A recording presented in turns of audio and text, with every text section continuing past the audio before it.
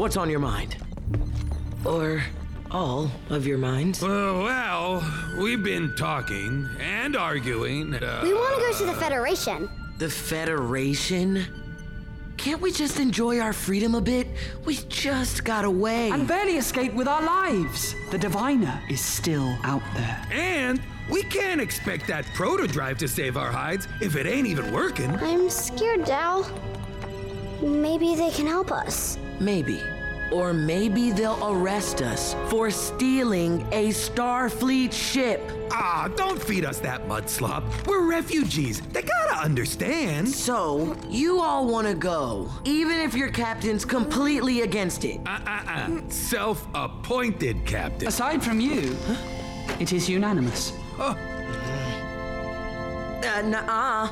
We haven't heard from Murph yet. Hey, where is Murph?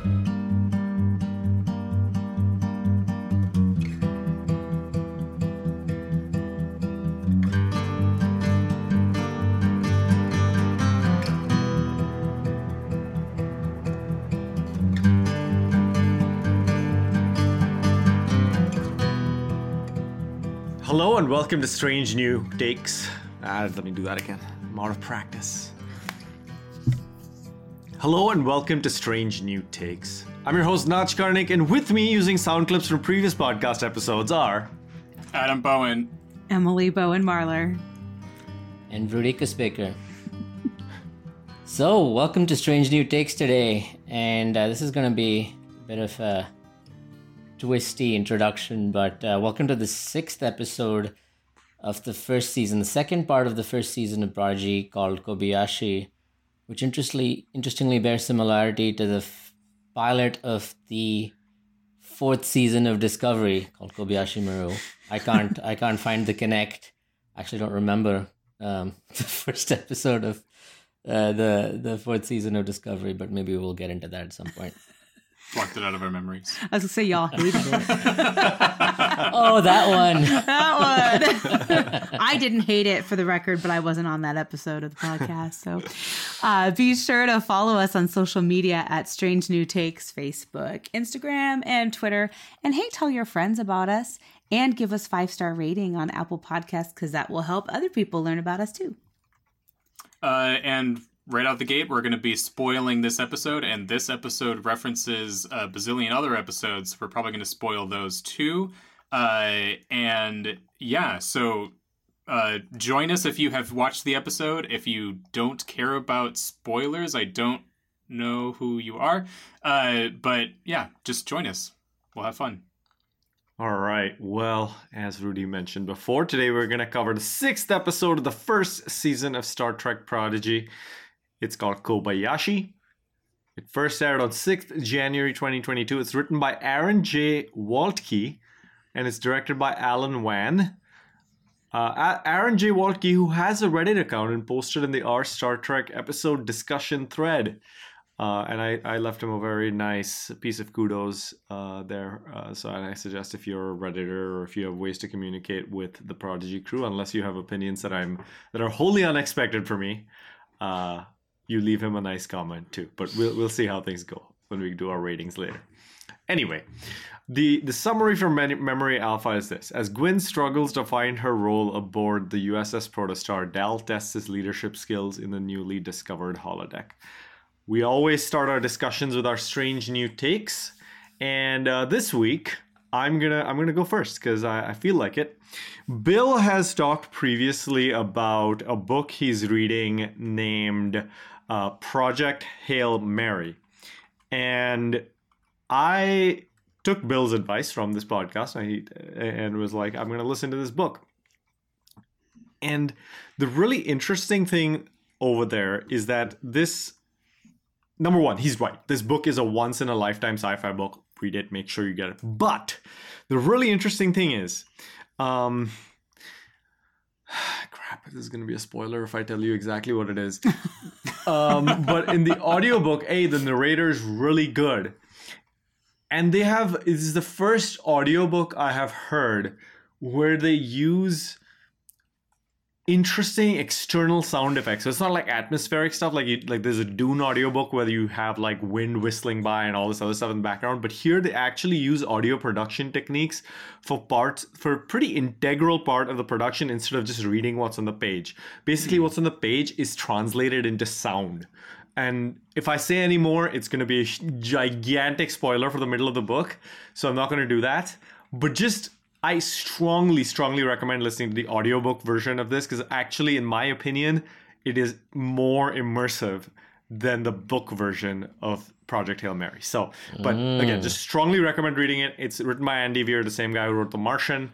If you're like me and you don't like some of his previous books, this one you will like for sure. So anyway, and I will put my episode Strange New Take just simply that I was moved to tears of joy multiple times in this episode. And the first time that happened was when the theme started. It is so good. It's so good. It's so good. I upgraded my sound system, and so it was like for my TV, and so it was just hitting me on all chords, and when it came back, I was so happy. It is definitely a theme I will never skip, ever. Yeah. It is so good. Yeah. Have you listened to did any of you buy the soundtrack? Or get the soundtrack? Oh, that didn't occur to me. Oh, get it. It's actually, the theme is longer on the album, and the first part of it is totally, it's not this, the first part of it is not what we hear on the podcast, or on the episode. So anyway, It's just interesting, because I was listening to it, I'm like, what is this? This is not the Prodigy theme. This is why I got this album. And then, anyway. I demand a 7-minute title sequence for this show. I know. Yeah, because not only is it one of the best themes, it's also one of the most gorgeous title sequences, and they go together just so beautifully. It's on Spotify, by the way, the album. So cool. Nice. So my strange new take in life is there's something very satisfying about peeling off the glue layer of wallpaper.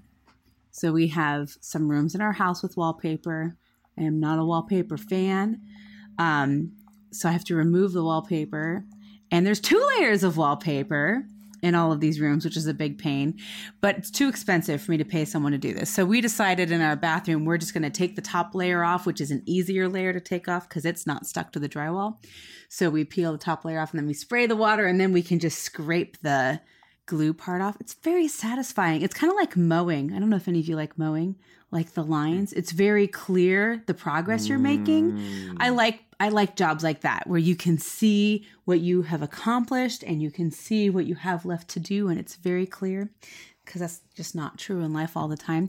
But yeah, so there's my strange new take in life. My strange new take for the episode is it was just such a nice love letter to those who have gone before us, but I also really appreciated Kate Mulgrew did a little video on Instagram, and she said, an amazing episode and a true love letter to Starfleet, especially those we've lost. A Trek salute to Leonard, James, and Renee, and the departed Aaron Eisenberg, whose birthday is today, for embodying Starfleet's finest. So the episode came out, I think, on Aaron Eisenberg's birthday. So I just thought that was really nice too, and I wanted to give a shout out to him as well. Yeah, for my strange new take for the world, you know what? It's okay. So it has been extremely cold here in St. Louis. At least extremely cold for St. Louis. I know Notch over here is probably laughing at me from. I'm agreeing with you. It is cold. Yes. Yes, it is. It is very cold, and I had to bring my chickens inside, and for the first day, they hated it. I probably should have left them outside for a little bit so that they would come to appreciate how warm it was in the house, but I didn't do that. The second day, though, they just kind of went into, vacation mode, or maybe they forgot the outside existed. I'm not sure. But they no more screaming, just, sitting contentedly in the little kennel in the basement. And were they drinking Mai Tais with little umbrellas? They should have been. But, yeah, so it turned out well for them.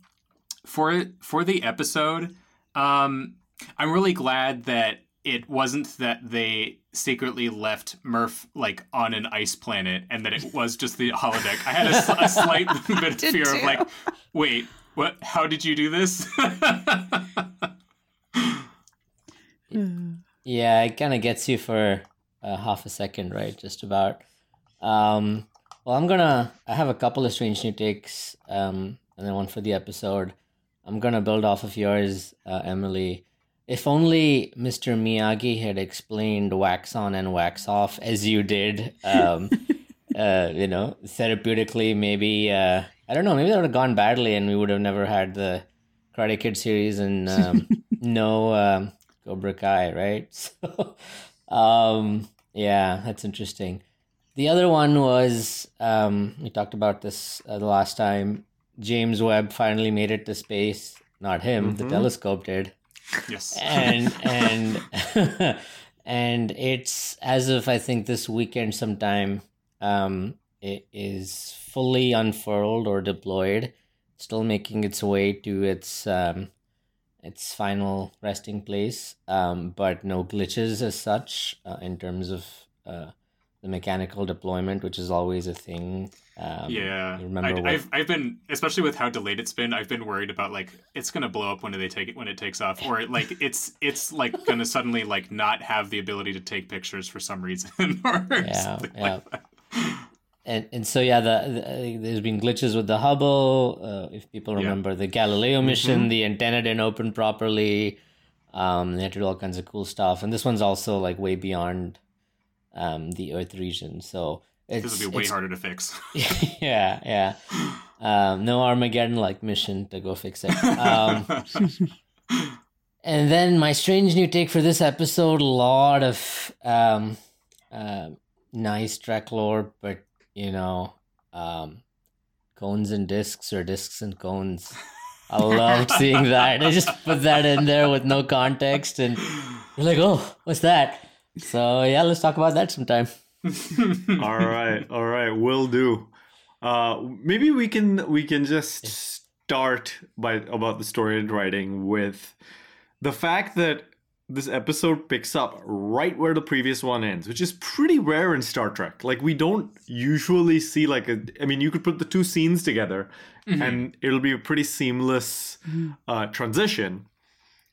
And the thing here I wanted to start us talking about is the map that is on the screen where Janeway is like, let's see how far the ship has gone, has got two notations that if you blink and you'll miss it. One on the top right says Delta Quadrant, which is what she references, and the one on the top left says Gamma Quadrant. So they are now in the Gamma Quadrant. And if you remember your Star Trek geography, I don't know how any of you would be able to forget it. You will remember that the Dominion are in the Gamma Quadrant. They're in the upper, left-hand. So, you got your Gamma Quadrant on the upper left-hand side, the Delta Quadrant on the upper right-hand side, if you separate your sheet of paper into four quadrants. The Dominion are towards the upper left-hand kind of pie crust area of the Gamma Quadrant, or of the galaxy. And my suspicion is that this ship has gone from the edge of the Delta Quadrant into the edge of the Gamma Quadrant. So they're probably quite a bit further from Dominion space. But this does open up the possibility the Protostar could make its way to the Bajoran wormhole in the Gamma Quadrant as a way to get back to Federation space instead of flying. Interesting. Yeah. So yeah, I wanted to kind of just throw that out there and get your reaction to those bits of information. This is such a Stellaris map out there. The game. I guess our listeners can't see it, but just imagine a Stellaris map with these color sections. It's tracking the path of the location and the path of the protostars has been something of interest even in the first few episodes. I totally missed the gamma call out. I was trying to draw a 4,000 light year radius around like the center of like the bottom center of the Delta Quadrant. But I think I agree with you, right? Like they haven't encountered the Borgs. It could not have been in that part of the Delta Quadrant. And just as a reference point for what Rudy's saying, because again, y'all haven't seen the map. The Borg are in kind of the central section. Like again, if you separate your paper with like a big plus sign into four, the Borg are kind of towards the top, a little justified towards the right, so that you're in the like top, but a little bit to the center right of the galaxy. Basically, that's so they're on the edge of the Delta Quadrant. Basically, 1 o'clock on a clock. There you go. Well, and I was thinking, I mean, they had to be fairly close to the border between not close, but, relatively, between the Gamma Quadrant and the Delta Quadrant, just because 4,000 light years, so that's not, well, I guess Voyager was 70,000 light years, but they would have had to have gone all the way around because you can't go through the center of the galaxy. Oh, yeah, you'd well, so we killed God though. So can we go to the center now? I was gonna say, what does God need with a starship?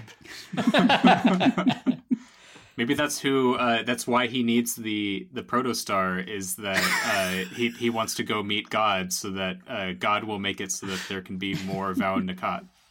There you go.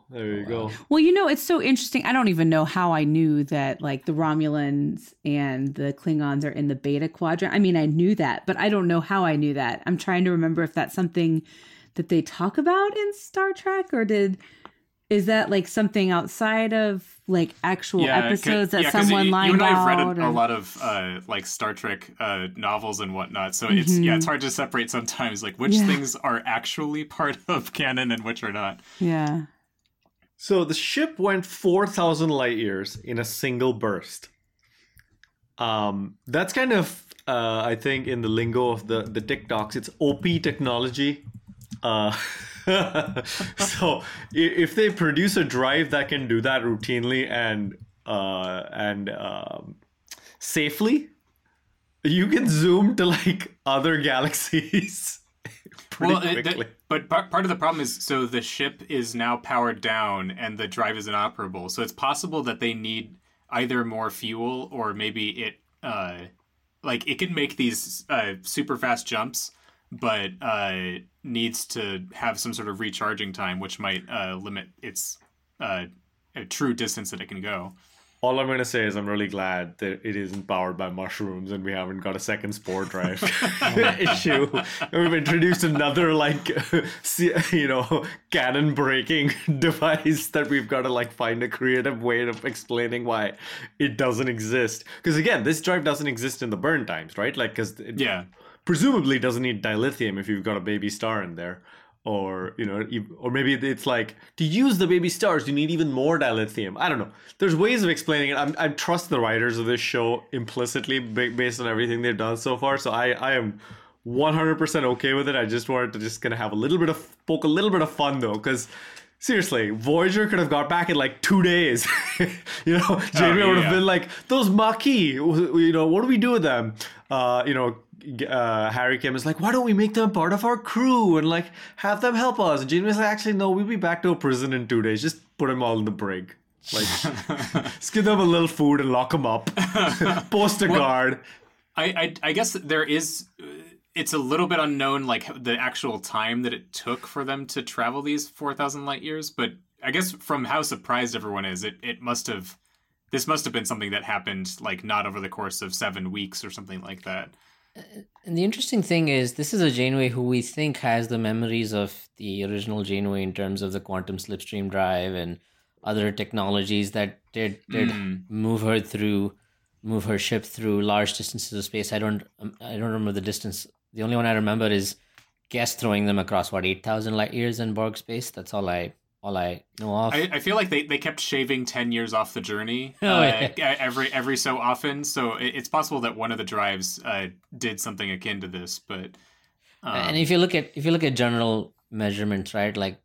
How long, how much is it across the entire galaxy? What, 150,000 150,000, 200,000 light years, right? So in that sense, 4,000, unless as Notch said, is at the boundary of quadrants, is not that much. But yeah, it Well, but yeah, I mean, in Voyager terms, it's it takes Voyager. Years, I think it's an entire year at some sort of sustainable warp to do 10,000 light years. So we're way past that. No, to do 1,000 light years. Because they were 70. But it was 70,000. So and it was going to take 70 years for them to get back. I can't math. Sorry about that. And you were a math major. I was. No, you got thrown off. You got thrown off by 7 seasons as opposed to 70,000 light years. One year each season. Anyways. Okay. Well, getting away from the math for a second because I'm not. Adam good doesn't at know it. how to do it. Yeah, there we go. Getting away from the math to slightly different math for a second. This episode takes place on stardate 43929.9, which, of course, we all... Or not this episode. The 17 years ago. It's the flashback from 17 years ago is on stardate 43929.9. And as soon as I saw those numbers, I was like, that's 2366. I know how to convert from stardates to years. You just... and the process is pretty simple. You become a writer of Star Trek and you make up whatever year you want to go with whatever stardate you want. That's the way you do it. Basically. But anyway, so when the Diviner started looking for the protostar, when the Diviner started creating the progenies, the year 2366, this is the 3rd season of Next Generation chronologically in the Star Trek universe, if we're in the same timeline as TNG. It occurs between the episodes Sarek and Menage a Troi, for those of you who are very precise about when this episode takes place. And interestingly, much later when we see Chakotay, he's wearing a uniform that doesn't exist at that point. There's And some also time travel involved here. Yeah, Andy's the captain. And there's just no way, if this is supposed to take place, is it 3 years after Voyager gets back to the Alpha Quadrant? It takes place in Or- 2383. And I will do some checking on Voyager. I think on it's the like episode 3 years Endgame. after. There's just no way that this ship could have been developed and Chakotay been the captain and ended up in the Delta Quadrant in the 3 years. Like, that's too much stuff to have happened. No. since See, Voyager what got happened is when they got back, Starfleet. Remember those prisons I was talking about a minute ago? Starfleet was like, Chakotay, hey, nice to see you. Here's a prison cell for you. He's like, quick, on to the next ship, back to the Delta Quadrant. I mean, so like, it's interesting because I have some, like, there is a technicality of he could be looking for a protostar, which is like a stellar phenomena that exists. I don't think that's. I think he is looking for the ship. I think it has gone back in time and whatnot. But it'll be interesting to see what he's wanting to do with this ship. If there's something like maybe the ship has the ability to travel in time, or he needs to get somewhere that is somehow unlocking his ability to save his species, I think. It has to be the latter, right? In some way related to that, right? He's so obsessed about that. We saw that flashback. Mm-hmm. Maybe this is the crossover from the Star Wars universe we were looking for. It is Sith. There can be only two, a master and a progeny. Oh. Or Diviner and a progeny, yeah? I mean, they have that look, that gothic look, right? So... Yeah, there you go. I have to say, I feel kind of sorry for Chakotay because, I mean, he's in a ship that gets thrown across the galaxy, and now he's in a ship that gets thrown back in time. I mean, like, he's just getting really displaced from the places that he should be and the times he should be. Or maybe we need to look at the common element in all of these occurrences and... By the way, I looked it up. Voyager's Endgame takes place, at least the sequences in the past in Endgame take place in 2378, so 5 years before Prodigy. Okay, takes 5 place. years. When was Nemesis actually? Because by then Janeway's already in 2379. Maybe that's what I was thinking. The 3 years was after Nemesis. She becomes an admiral awfully fast, I feel. She got back and they're like, Admiral, immediately. Well, Please don't throw any ships 70,000 light years away. We're gonna put you behind your desk. I feel like this was definitely like all the other captains. It's like, oh no, don't go, don't leave the chair. Like, don't become you're gonna just be at a desk. You're like, please give me a damn desk. I am done. I have explored enough. Do you know what it's like having 140 children for 7 years? I don't want to do that ever again.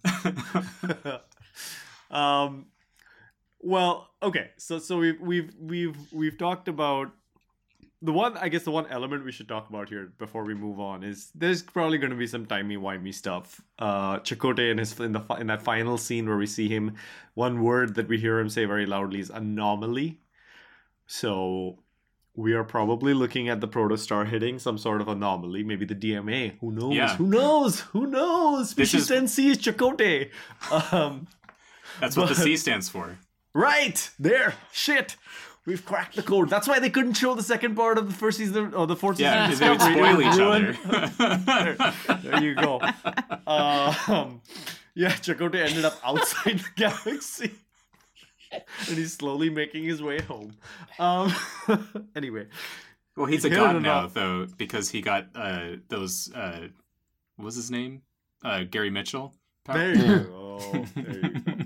So he... Chakotay and the protostar hit an anomaly before something goes wrong. Presumably that thing is getting thrown into the past a few years, which might end up being why the protostar drive isn't something that Starfleet is able to roll out to everybody, because weird stuff happens if you go through an anomaly with it or something like that. There's probably some explanation there, right? But go ahead. Yeah, I'll take your explanation for it. Yeah, it's eager to see how this unfolds. I guess they'll do it in the next few episodes. Yeah. Well, moving swiftly along, let's talk about, we've got in this episode 3 different plots using the characters.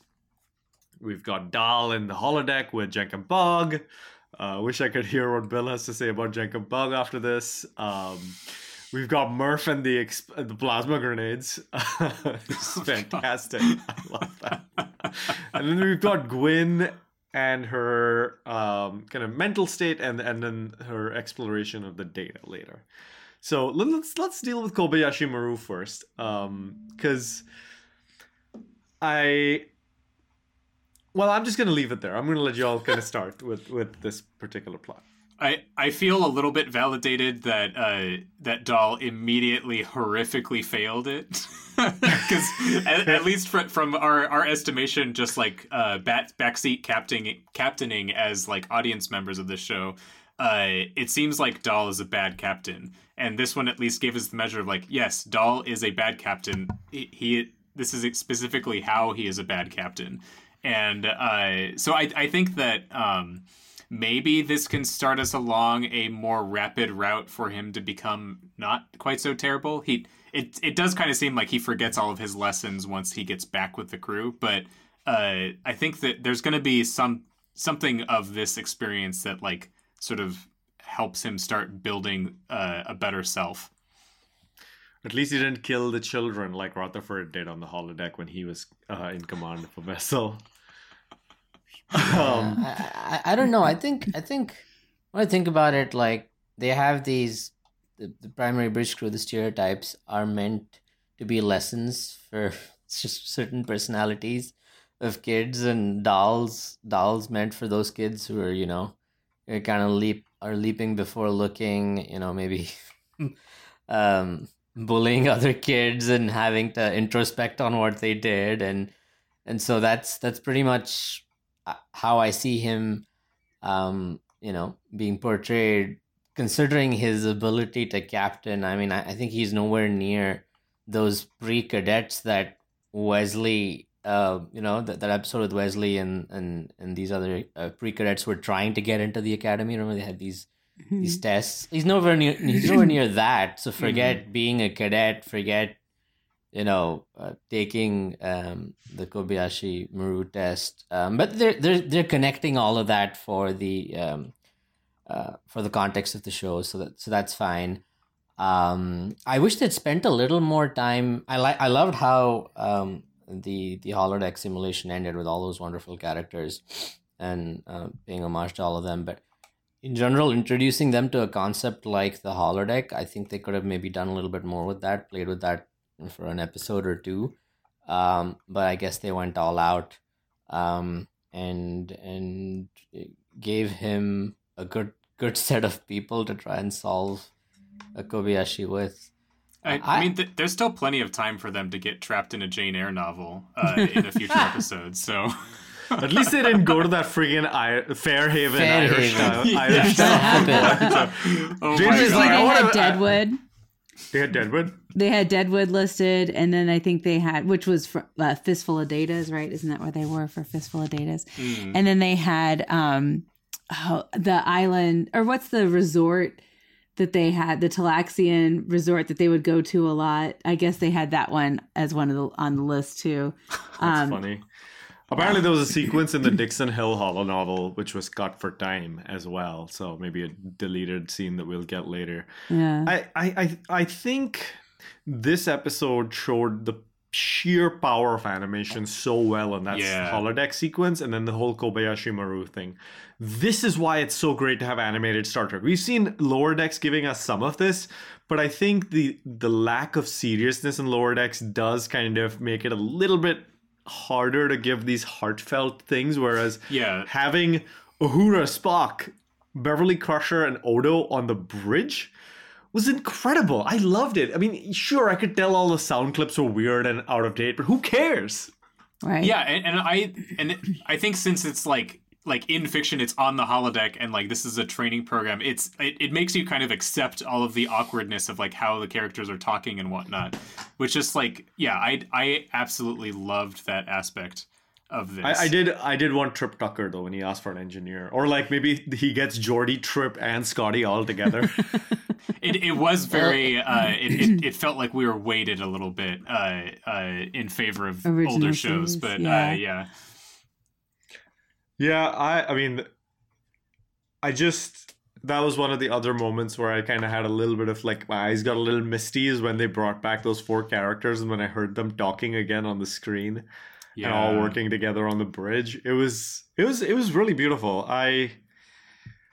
I've said this on the when I wrote back to Aaron Waltke on Reddit. I said this, but this might be a show for kids, but it made me feel like a kid again watching Star Trek.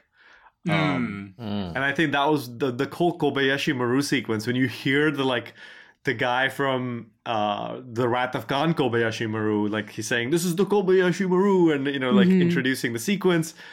It just takes you back. There were so many moments where I was just like, this is why I watch Star Trek. These memories that flood back when you see these characters, when you see these sequences. Did you see the TNG Klingons back on screen? It's beautiful. I really liked it. Yeah, and I think I agree with you that Lower Decks, like they could do some of this stuff, but it feels like it might even get like feeling like borderline disrespectful to like start to bring back like dead actors to then like insert like jokes in around or whatnot, because I mean I know that Lower Decks has serious moments in it and certainly touching moments of in their episodes, but something like this I think could only have happened in something like Prodigy. Yeah. The way I think about it though is Lower Decks is adult focused humor to simplify the seriousness that's built up around Trek, and Prodigy is more around introducing Trek to people and connecting them to pieces of information that they may not have, and then they will go explore and discover as they continue to go through their formative years. I was just in my mind I was comparing how Dahl did this 99 times or 100 times to Boimler doing that test. Yeah, his own test. And I like the Boimler version way more, but I don't know if it's just me being an adult there. But yeah. No, totally hints of Boimler in that, I thought. But Boimler is different, right? So, at least in my mind, he's so different from Dal. I did like that they eventually compared him to Kirk. Spock says, right, you remind me of another friend of mine, right? Using that famous line, but they do go ahead and do make that explicit comparison. But yeah. And Dal seems to like it. He likes that comparison. You know what I mean? He's kind of like, he kind of took it as a compliment too. I really wish they would just knock Dal down a few pegs so he's not able to succeed. So it's not just a no-win scenario, but he's not up to it. Like he's basically has to like actually accept that he's not good enough to be captain. And I hope that's where the series goes. Yeah. I keep expecting Gwyn to be captain. Me too. And if they're not positioning that, I will not be upset, but I think it would be a missed opportunity. You see how they get us with multiple shows in Captain Dilemmas? It's just all over the place. Who's going to be captain? Who Dal are you betting goes back on? to be an ambassador for his planet, and Gwyn becomes a captain, and then Dal comes back, he's also captain. Multi-threaded leadership. Yeah. A wise Dal, I think, is gonna that's gonna take some writing to get me to accept something a path similar to Saru's. I did appreciate on this topic Jenkem and the rest of the crew calling Dal out and being like, it's unanimous without you, buddy. Yeah, Yeah, that was great seeing them starting to actually push back on him and also call out, like, I mean, you're self-appointed captain. Yeah. And also, I want to go to the Federation with them, but I guess maybe that might end the show because then they would be like, you're a bunch of kids. You do not get to have a starship. Here's the prison we put Chakotay in. Chakotay was in a juvenile prison or something like that. It just, I have to say, the scene when, what is it? So Dal says something to the effect of, we can't go back to the Federation. They're going to put us in prison. Or I can't remember what he said, but, we're going to get in trouble for stealing a starship. And I'm just like, this like hints of Harry Potter where they think they're going to get in trouble for things. You're like, if you just went to an adult, they would fix this. Like, like this would not be an issue if you went to an adult. But because like, I mean, I'm thinking there's no way they'd get in trouble for stealing a starship because they're not the ones that stole the starship in the first place. Like, and adults would know that. Yeah. So. I mean, one of them does make a point, like, hey, we're refugees. We can't get in trouble. Yeah, exactly. Yeah. And it's Jenkem Pog that says that, I think. So, it's an unusually good point from him. Come on, he's growing on you, Adam. He is. I mean, when he was ready to mutiny, I was ready to mutiny too. So he's good in my book now. I did like the scene where they're all hiding behind that arch thing that was on a good the upper one. level of the bridge, I thought that was pretty funny. I thought that might have actually worked, but it didn't. That was actually cool. Like Dal was just like, there will be chaos, and that'll be how we win. And it's actually kind of creative, if you ask me. The only reason he doesn't win, it seems, is like he blows up the Enterprise himself. But that's the thing, right? Like it's basically the computer cannot allow you to win. So whatever he had done next would like if he had just leaned on like a wall panel, it would be the fire button would be right there. So it's programmed not to let you win. But I think it's also kind of opinion. showing an aspect of Dal's personality that he really isn't fit to be captain because he just his response is to sit down and kick his feet up and ultimately stop being captain because that's not really where his giftedness is. Yeah, we'll have to see where they go, but I think all of us are pretty much in agreement that we want to see Dal not have to accept humility on his own end and have to step aside gracefully. I have a question, maybe a question that I should not answer to, but let's see what you guys think. So outside of James Tiberius Kirk getting the highest score on the Kobayashi Maru, who else do you think did well? Like, was the test created in response to the 2009 situation with his dad? Or like, I mean, if the test existed before that, then it couldn't have, right? Because Spock hadn't invented it in that universe yet. So, and that's, for me, that's the best rendition. Did Spock invent it? I think in the 2009 Star Trek. 2009, Oh, yeah. Yeah. But the way Thor, the way Thor handled himself Kirk's in the dad, final Thor. moments. Yeah, Kirk's dad Thor. James Torberius Turk. handled himself. I think in my memories is the exemplary manner in which one should function during a test like that. What do you all think? And I mean, that's explicitly called out in that movie, right? Like, you know, where Spock brings it up in the trial just to piss him off. Yeah. But was it designed in relation to that? I don't know. Anyways, never mind. I was just trying to see if there were people who actually did well, and there were examples of that we remember or have been shown to us in Star Trek media.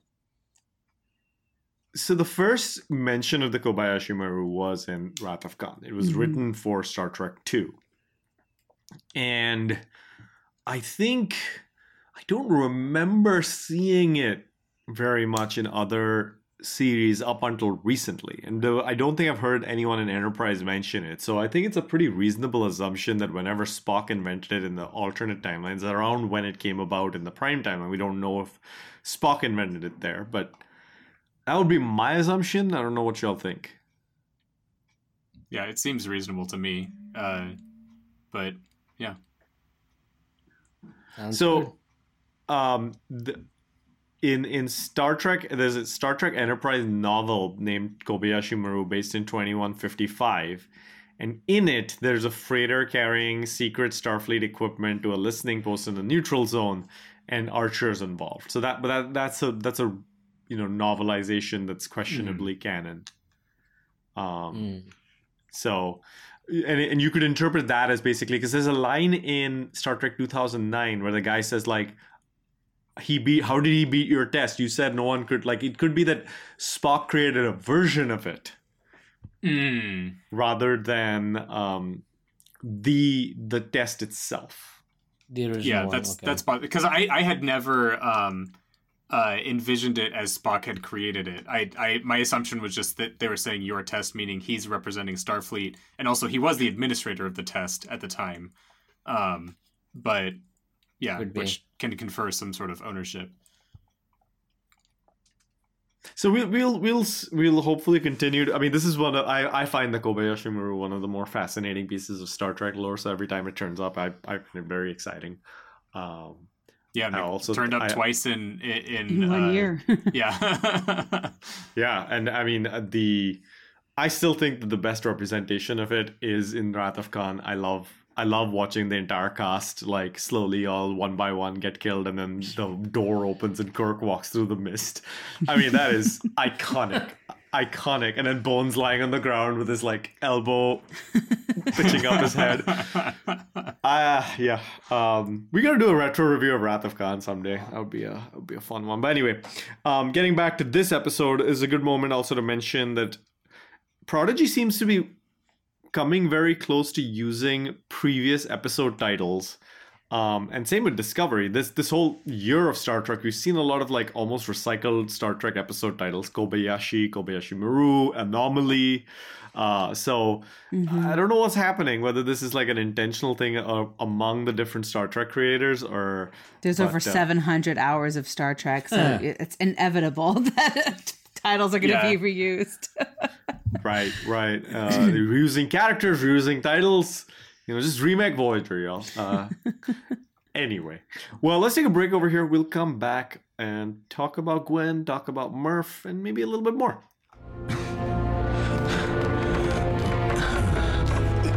You are growing weaker by the day.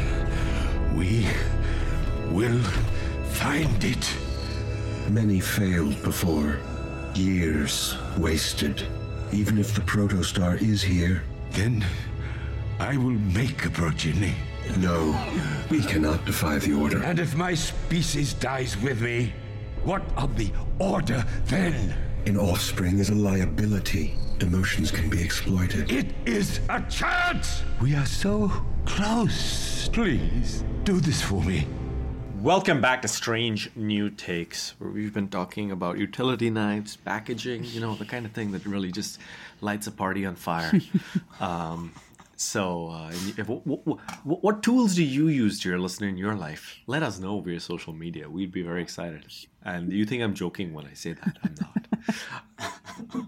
Anyway, getting back to Kobayashi and Star Trek Prodigy, let's talk about... well, let's get this out of the way quickly. Murph is the character for little kids, right? Like, little kids will watch Murph and get excited. Yep. And Emily just lit up. Yep, because that's the way my kid is. He's like, Murph! I'm like, oh, Dietrich, Murph's on the screen, and he'll run over and watch.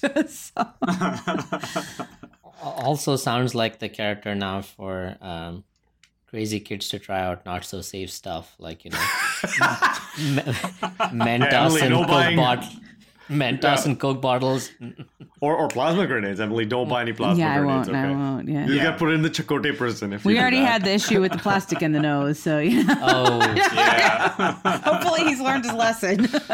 Yeah, did he learn that from Murph? Yeah, maybe. I mean, it's charming. It's a charming character. Definitely the one I understand the least and, like, don't know how I feel about. I mean, I don't feel negatively about Murph, but I'm just like, what's the point? Narratively, so I... Oh, I'm fully into Murph. Like Okay. Every time that there's every time that there's like a that there's a hologram or whatever, and Murph's just like eating the planets or whatever in the star charts, like I love it. you know, there's gonna be a scene sometime in the future where like they're all in big trouble and the diviner has them at phaser point or something like that, and Murph just slaps across the face of the diviner. I feel like they're also going to be shrunk down like the Defiant was at some point, and Murph is going to eat them. That would be I feel like that's gotta be in there somewhere. Well, and it was funny. There was a sound that Murph made that I didn't interpret the way the subtitles interpreted it, but like the subtitle said fart sound, and I was like, I didn't think that was a fart, but anyway, so I thought that was funny too. But because I have to watch it with subtitles, there's too many sounds happening in my house. I can't hear anything anyone's saying. But was Murph smaller after the plasma grenades exploded? Did anyone else notice that he seemed to shrink? Did he get his color back? He had this different shade. Shrank. I felt like he shrank down to a smaller size. I don't know, but maybe I can't remember if he went back to his regular size. I think it was just that he was kind of collapsed because he had just had a whole bunch of like plasma gas. That's the fart sound. There you go. Yeah. I mean, he is an escape hatch for if you have like an unpinned grenade or something and you don't know what to do with it. Toss it in Murph. I mean, and that I'm sure will. I mean, you know, thinking maybe Emily or Rudy. I don't know which one of you just referenced that might come in critical for a piece of the plot, and so I fully expect that there's going to be some sort of, you know, this is like Chekhov's gun, right? If there's a gun shown in the first act of the play, it has to be shot in the third, and we've now seen Murph have this power. It's going to get used somewhere, so it'll be interesting. Rock Dog had a slightly smaller role in this episode, but continues to be, I think, a just adorable kind of, you know, the emotion that Rock Dog shows is very evident. It's kind of beautiful, and you know how she's like, "Oh, you gotta help me eat a plasma grenade!" Like it's you know. Well, and how excited she was to see Gwen out of sick bay, and you know, like, oh, you left sick bay. You know, she's just so unabashedly sweet and honest and open, and I'd like to see her in the holodeck scenes or in the Kobayashi Maru side of things. I guess I would like to see anybody other than Dahl there, but but yeah, maybe we'll see that later on. I also found that the piece of this plot that kind of connected it to the other one, like you were just saying, Emily, I found it wasn't quite as jarring. Sometimes with different plots in Star Trek, you have them kind of in their, you know, completely different universes, and they kind of interfere with one another a little bit. This one flowed very easily into Gwen and Zero, you know, in sick bay and then going onto the bridge together. I was also very touched by Zero in this episode. Yeah, Zero I think is definitely one of. I mean, there's so many good characters in this show, but like Zero, I feel like steals most of the scenes that they're in, where it's like we get like a great sense of wonder from them, but also having a good. I don't know that Zero is just super wise feeling a lot of the time, and I also like how in the chat with Gwen, Zero isn't doesn't like sort of try to hide things or try to sugarcoat things to like make Gwen feel better. Like even says like, I'm wondering why your dad chose this ship over you, and like that seems like a kind of a devastating thing to bring up, but it lent an honesty to the conversation that I don't know, really worked for me. You know, it's funny. So, I mean, my kid is not very old. He's 3. He's almost 4. And we were watching, and he says, Mommy, Zero understands. And I was like, well, that's kind of a, and so I paused it and I was like, well, what does Zero understand? And I can't remember what it was particularly. It was a scene that was on the bridge, but he was just kind of pointing out that Zero seemed to know what was going on and kind of had some insight. And I was like, well, that's kind of cool that my little, clearly this show was written for someone older than my kid, but it's the one Star Trek that's made for kids. So it's the one I'm watching with him. But well, and there's those shows that I remember watching as a kid that were kid shows, which as a kid I didn't understand, but it had some complexity later when you're able to then, come in and be like, I like this part of the show when I was a kid, and now it's like TNG actually, which was not a kid show. I remember actually watching that like Wesley Crusher dancing in the gardens episode, where he gets sentenced to death as like a toddler, which maybe not the best episode to show your children, dear listener. Well, my kid loves Doomsday Machine, so there you go. I guess my point there is just that I wonder if there's going to be a generation of folks Dietrich's age who grow up with Prodigy. Mm-hmm. I hope there is, who just then appreciate it and older Star Trek more because of it, because they've now got this like element of like Spock, and I know Dietrich doesn't like Spock, but Crusher, they've seen these other elements, so they maybe have some sort of nostalgic attachment, which allows them to then go back and watch the other stuff later. Yeah. It just makes me very hopeful for Star Trek, and it makes me so happy that they've made this show. I didn't expect to say this. I probably on some episode of this podcast before, there's me saying, I don't know, a kid Star Trek, who knows, like maybe it'll suck. That's what I was thinking, and I was so wrong. Yeah, this is the biggest shift in like expectations and reality that I've felt with Star Trek ever. Yeah, I just feel CGI and anime are better for Star Trek in the present, across the board. But going back to connects between Prodigy and Discovery, so what did we do? We did Saru, Dal, Burnham, Gwen. Are we doing Zora, Zero? Sorry, I just had to say that. I mean, you do have some elements of that, right? Like, is there's the non-corporealness, you have the like knowledge base, right? And the mind reading. Mm-hmm. Zora is able to Zero is able to scan people's minds, not Gwen's, but is able to read thoughts or I forget, is it thoughts or emotions? I can't remember now. I think thoughts. Thoughts, because telepathy, I feel like there's something like I won't examine your thoughts too closely, Doll, because I guess I don't know if that was like a sex joke or something, or I was reading some commentary that the Dal's reaction to them catching him playing the game was kind of like a when you walk into a boy's room who's that age, and he kind of had that kind of reaction, and I was like, oh, why did you have to put that in my head? Oh no. Is that gonna be like a analogy for birds and bees, like being cards like cones and discs? You're playing the Katarian game too much, Dal. Well, always go and play that game in your room. It's interesting though. So he was playing that game at the beginning, and then he played the Kobayashi Maru simulation in an almost addictive way. So it was just kind of that. I don't know. I felt like maybe there was a connection there. He was terrible at the clone in this game, right? Like, it was just not. I mean, they showed it for just like 5 seconds, but. And I mean, for listeners who maybe haven't watched Star Trek: The Next Generation as closely, that is the Katarian game that the whole ship gets addicted to because it's been programmed by the Etana to be help them take over Starfleet. I guess the game itself is not addictive. It's some element within the reprogramming by the Etana that makes it addictive.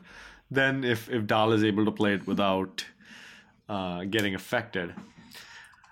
But getting back to Gwyn and Zero, we get that flashback because of this storyline of the diviner saying that he's the last of his species, the Wavau-Nikat. There's some sort of discussion needed to convince the robot whose name I'm not forgetting Dreadnought to allow the diviner to create his progeny, which occurs through some sort of cellular extraction, right, vat-based process, so probably some sort of genetic scrambling, so it's not a direct copy. It's very interesting because it seems like the diviner is implying that he's only able to be allowed to reproduce if he's going to die.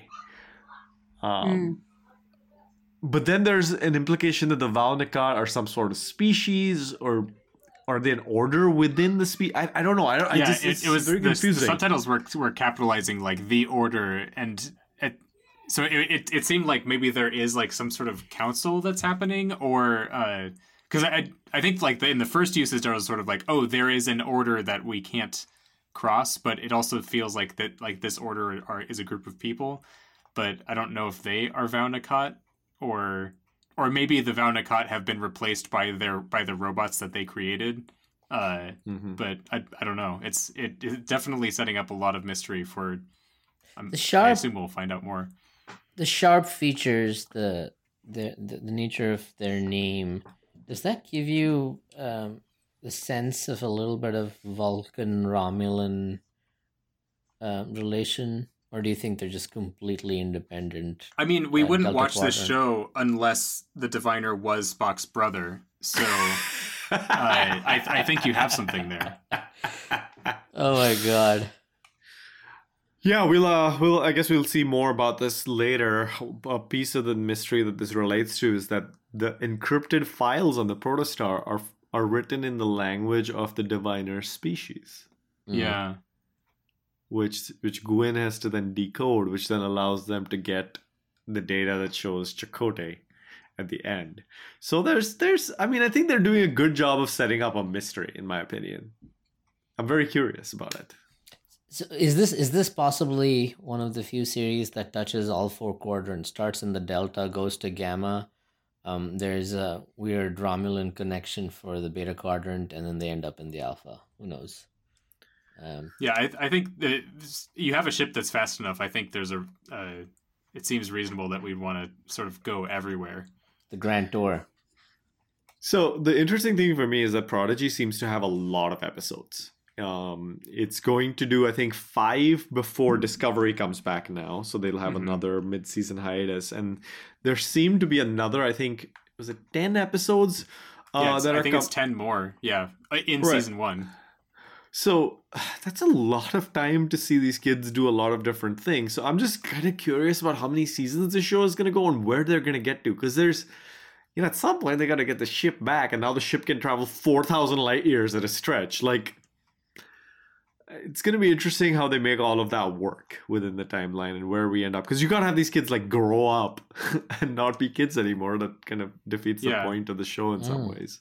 Well, and what's also interesting is like with how much they're drawing it out, like they have 5 episodes and then they have like another show for a while and then they do 5 more episodes. And if there's 20 episodes, like theoretically, like if they're already done making those episodes, like season 2 of this could come out like a couple months after season 1 ends or something like that, depending on how they do the schedule, which is just like an intriguing concept of a perpetual Star Trek show that doesn't have clear stopping points.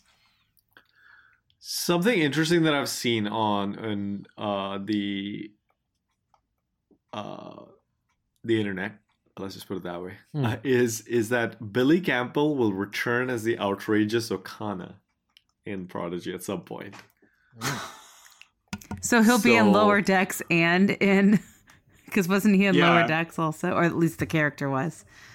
Yeah, he was at that party. Mm-hmm. I don't know if did he have any lines, or was he just like wasn't he the DJ? Yeah, he was the DJ. I don't know if the actor was doing the voice or not. So this apparently was in the he says this in a podcast. I'm not going to give you all spoilers because I don't want to do that. I think it'll set expectations wrongly if he's not right or whatever. So let's just see what happens. But yeah, so clearly, but my point with this is clearly they're going to go close to the Alpha Quadrant at some reason, at some point. Otherwise, the outrageous Okana wouldn't be encountering them randomly, you know. So we'll see. I did resist the temptation to freeze frame on all the data flying by to try and identify everything and see if there are any Easter eggs. We did see a lot of the older Star Trek comm badges in there. There are some Easter eggs on the panels in the Enterprise D holodeck recreation. For example, the one on the captain's chair has all the codes for the TNG crew's names. So this episode might be one where you pause and try to read things if you so wish, as well. But I think that's about it for the story, unless y'all have more things that you'll have to discuss. Well, they're definitely still trying. They're kind of teasing a potential, I feel, relationship between Dal and Gwen, because when he goes into sickbay, he's like, oh well, we only waited for you or got you because Janeway wouldn't let us leave unless we had everybody. But then later on, isn't it Jankum Pog says, well, Dal's the reason that we got you off the planet or something. Like it's kind of, and her expression kind of changes like, oh, okay. So he did want to save me kind of thing. Yeah. So I feel like they're teasing that. Yeah, so and I guess I like that better than that Dal is such a bad captain that he like lets a crew member know that she's worthless to him. I know but that's just an example of him being an adolescent boy. Like I don't like you, I'm gonna hit you. like they are children. Yeah. I mean, go ahead. I was going to say Gwen is 17, by the way, speaking of age, which is, I mean, again, I think she might be the oldest person on this crew, which again, sets her up kind of nicely to be the captain. I don't know, maybe let her do this. Yeah. What are you going to say, Rudy? I got distracted by what you were saying and made another Star Wars analogy in terms of age differences in pairings between people. With the good old Anakin and his new wife. So basically, Dal is going to turn into the Borg. Is the way you're putting it. Yeah, basically. There was one thing I wanted to mention. We had a discussion last episode trying to figure out, like, is it Andor or Andoria? And this episode just answered it for us because it's Andoria 4 that the holodeck simulation is on to start out with. They were listening to our podcast and retroactively added it. There we go. We are famous for sure. All right. So with that, it's time for us to stick our necks out and give this episode a rating. So which of you would like to go first? So I think I've definitely been giving some pretty high scores to some episodes. I think I'm going to try to understand, like, Prodigy is such a good show that I need to, like, put in like real world ratings and not like put on my Star Trek glasses in order to take off the kid gloves, huh? Or put on my Star Trek comm badge in order be to careful. It's going to make it look like you like Discovery more than you like Prodigy. If you take a look at about the same. So this one, if it was in Discovery, would be a 10. This is Prodigy though, so this one's a 9. And the only reason that it's a 9, I think, is because there was some awkwardness around like I know that Leonard Nimoy didn't actually record these lines, and like some of the lines, like or rather that he didn't, that like they weren't for this situation, and sometimes it felt like Spock was saying something kind of irrelevant to what was happening. So And there's a huge age there was just range, like too, some in his... there's like just some that's fair. Is we I think we have some stuff from 2009 and we have stuff in Wrath of Khan and whatnot. Oh, and in 1967 or whatever too. So it leads to some awkward moments in the episode that I felt like were a little bit distracting, but in universe it's fine because it's the holodeck. So but it gets a 9 for me, but everything else is phenomenal.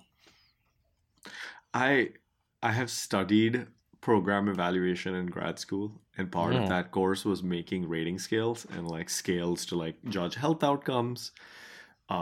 Suffice it to say, I have done some academic work on ratings, and your scales make me want to cry, everybody.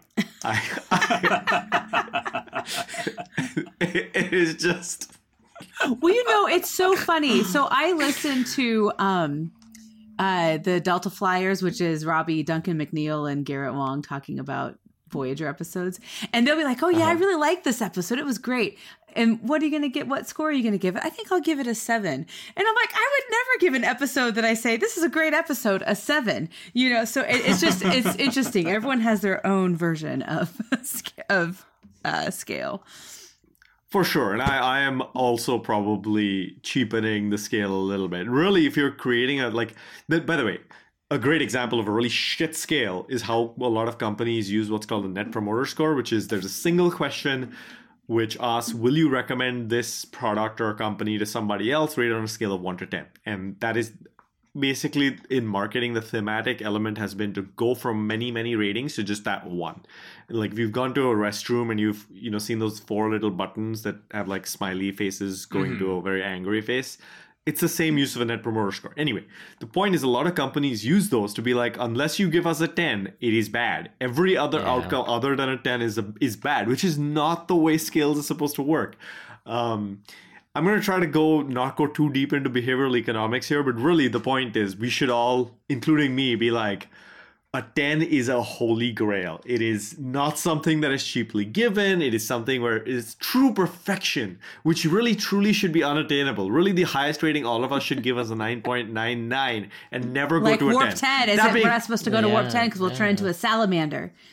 Exactly. So we should have so much care about a 10 rating that an 11 rating should be unthinkable. That being said, this is an 11 out of 10 for me because this was just so good. I enjoyed it immensely. I just thought these guys outdid themselves. They outdid Star Trek. Let's just put it this way. This is an episode I will put on again and again. If I'm feeling bad and I just need some popcorn Star Trek, this is the one I'm going to. Not Lower Decks. Not Voyager, not anything. This is an episode which doesn't require any emotional investment. It just makes you happy. It gives you a bunch of like good feels. And I loved it. All right. Hard to follow from that. I have a similar sense in terms of, this series being of a generally higher baseline quality that we may find ourselves hard pressed to give it crazy ratings. Otherwise, we'll have to start going into like 12 out of 10, 11 out of 10, 13 out of 10. Slowly go to they did sometimes scale. Go to like Warp 15, I think, in the original series. So we can rescale things. I will give it 8 failed attempts at Kobayashi Maru out of 10. Because I think it did have a lot of the nostalgia. It moved the story along. It created a lot of intrigue around the location of the protostar and where it might end up. And these are all good hooks for people to look forward to the next episode. So yeah. Onward and forward, Prodigy. I'm gonna give this a 4.5 because I had a big old crush on Chakotay when I was younger, and it was really nice to see him again. So is that Chakotay or Chakotay? Which one? Or both? Both. All right. Well, with that, it's time for me to say thank you, Adam. Thank you, Emily. Thank you, Rudy, for talking Star Trek with me. I watched this and I was about to go to our Slack channel and be like, I have so many feelings. And I was like, wait, hold it for the pod. We get to talk about it with them there. So I'm glad we could do that for the last hour. Thanks, or so. Notch. Yeah, thanks, Notch, for Notch. talking Star Trek with us. Yep. Thank you, Bill. Thank you, Dinah. Thank you, Max, wherever y'all are, whatever it is y'all are doing today. Hope it's a great time. Thank you, dear listener, for listening to us and making us part of your week. We always appreciate that you allow us to speak in your ears for just a little while. Thank you, Jish Guha, for our theme music. It might not be as good as Prodigy's, but it's pretty good. So thanks for recording that for us. And you know what, man? I'm gonna go with a sincere one here. Special thanks to Aaron J. Walke. You're doing a great job, buddy. I don't know if there are other writers who've written episodes because I forget now, but Prodigy crew, all of you, special thanks. It is wonderful to watch your show. So we'll keep doing that next week. We'll come back with a recap for next week. See you, everybody. Bye. Bye. Bye.